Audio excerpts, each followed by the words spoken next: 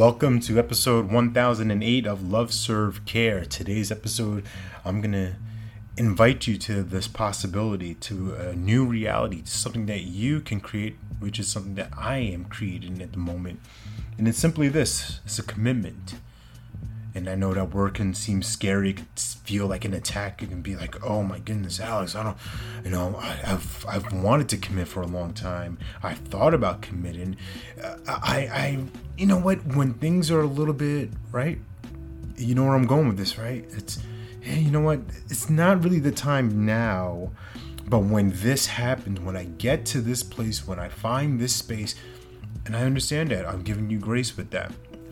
What I'll also share is that, what if that time never comes? What if we're moving in this place of, it's going to get better when, it's just the stretch now. It's only for this season. It's only for this, it's always.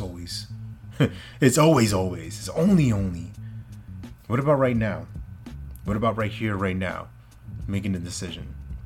Making a commitment. And not for me, not to impress me, not to make me think any higher of you, because that will never be the case. I can't think any higher or lower of you. I see who you are, love who you are, and I'm excited for the things that you can create. And that creation begins with commitment. So I'm going to invite you to this possibility. What if you were committed to creating the most beyondinary year in your life, in your business? What happens then? And there's that other magic question: who do you need to be to create that?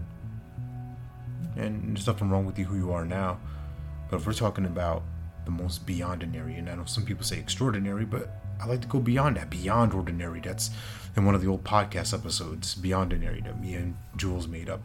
That's our word. That's what we created. If you created the most beyondinary year in your life, in your business, let's get crystal clear on what that looks like.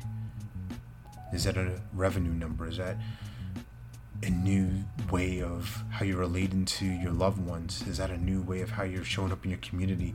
Is that a new way of how you're communicating online or offline to people about your mission, your vision? What if it's something that you're not really, totally sold out on? You're not bought into it. And then you think about the times that there were things that you were committed to death, right? You were either going to get this done or you were going to die to do it. I don't want you to die, but I want you to have that type of passion, that type of intensity about it. What are you committed to? And if you want to let me know what that is, feel free to email me. Let me help you out. Let's talk. Let's create. Let's connect. Remember, you're born to live your life in abundance. You're the master of your future. You control your freedom, and you have complete dominance of your thoughts, your emotions, and your habits. Take care. God bless. Stay blessed.